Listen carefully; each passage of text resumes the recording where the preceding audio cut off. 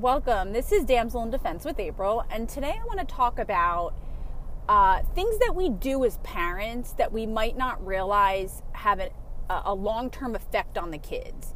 And at the time we think it's innocent, and we're not thinking in this mindset. But what we're really doing is teaching our kids lack of boundaries, or that certain things are acceptable when down the road they're really not. So an example I want to share is bath time. Bath time is something that we should start out at a young age creating boundaries. And when the kids are younger, we might throw, two sisters in the tub at the same time, or a boy and a girl, brother, sister in the tub at the same time. But when the kids get to an age that they now know private parts, we're explaining to them, these are your private parts and no one should see them. That's pretty much the time that we should start scaling it back from taking showers and baths with siblings and brothers and sisters and all, whatever. So what we're essentially doing is creating boundaries for the kids and understanding that it's not okay for you to be in the tub or the shower with a sibling or anybody. That's creating the from the beginning that this is not okay, because it gets confusing for kids. Because in one sense you're saying, no one's supposed to see you, and then in the next sentence you're throwing them in the tub together. And these messages start out at a young age. And as parents, we always look at our kids forever and ever that's our baby. These are our babies. We look at our kids and we say, no matter what age they are, we still see them as babies. But they're not babies. And the reality is that we as parents are raising future adults. And that starts at a young age, even when they're still innocent. We as parents have a responsibility to teach our kids about boundaries and to prepare them for adulthood, for the ability to go out into the world and be able to succeed in life. And that starts when they're younger. It only gets harder the older they get. And if you've already established these patterns and established that this is okay, it gets a lot harder for a parent to then turn around and say, okay, well, this isn't okay. Well, why would you do that? Well, because mom and dad created the mixed messages and the mixed signals early on in life.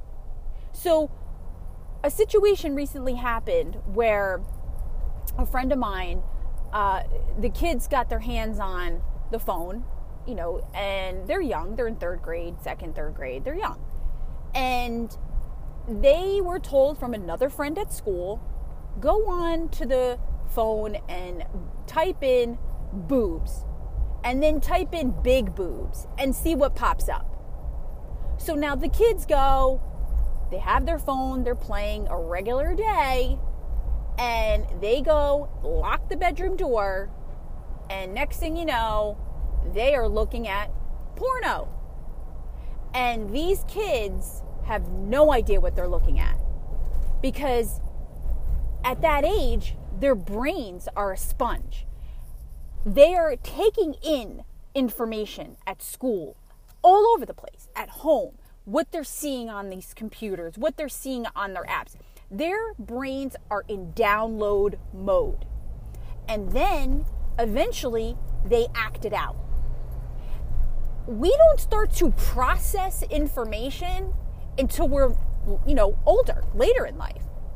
But when they're young, they are not processing things. They don't know how to process things. That is why kids act out in the way that they do.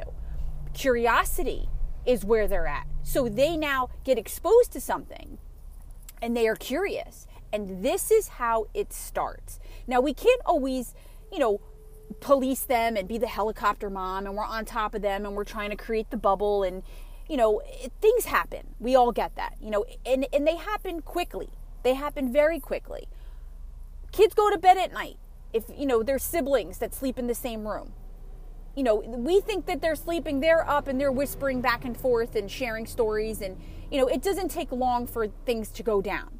But my point is as parents, we have a responsibility when they are younger to create a boundary. I am not okay with siblings or little kids sharing a tub together, because when they get to that age where we're now teaching them boundaries and private parts and no one should see their private parts, that's when you start scaling things back. My own daughter in 3rd grade says to me, I want privacy in the bathroom, and I give that to her because it's important that we establish that if you want privacy, even from your mom, I need to give her that privacy. It's confusing for kids. You can't say it's okay for one person and not okay for another. So that is my point today, is that as parents, we sometimes do things that are an innocent thing, like taking baths together, like sharing, a bed together, and I get it. Sometimes siblings have to share a bedroom together. It is what it is. But it's creating the boundary, saying, okay, this is your room, this is your bed, this is your bed. Everyone sleeps in separate beds. We have separate shower time, separate bathroom time. And it starts at a young age, because as they get older, they don't realize anymore. They think that it's okay. Kids are curious. They are learning things at school. They are learning things from their friends. And if they have access to social media and they have access to an iPhone or whatever, the internet is a wide open vessel for them to get exposed to things at a young age. When we were kids, maybe we came across a nudie magazine, and that was, a nudie magazine. We probably didn't come across a porno until much later in life. So again, we do things as parents, we don't realize that they could potentially be teaching them bad habits. And then it's too late. So just a little food for thought, throwing it out there, creating those boundaries. I've talked about it before, and I just want to, help people understand that, raise that awareness that we do things as parents that we think are innocent, but in the end, it's actually planting a seed. And this is a part of the problem. We as parents need to take accountability as well. That it's not just about making sure that they're not on their phones. They're going to school, they're learning it. It is what it is. But are we doing our part to prepare them? Are we doing our part to make sure that they know how to handle these situations? They're learning about drugs, they're learning about things in school, and they're coming home, and it's our job as parents to follow up on that. I talk to my daughter about these things. I try to plant a seed without planting the seed, if you know what I mean. And this is another reason why I'm really a huge fan of the Safe Hearts with Damsel in Defense, because there's books out there that you can sit with your kids and go over these topics, these scenarios. And these books are great because they will help create a situation that isn't really awkward to talk about.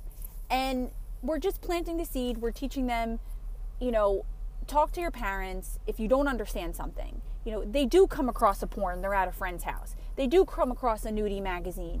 Things that they're too young to understand, well then hopefully they're going to come home and they're going to tell the mom, or they're going to tell their dad, and they're going to be comfortable with talking about it and helping to kind of sift through these things and help them understand a little bit better, because they're curious. And once you open up Pandora's box, it's not so easy to close. So I'm signing off. Until next time, thank you so much for tuning in, and see you soon.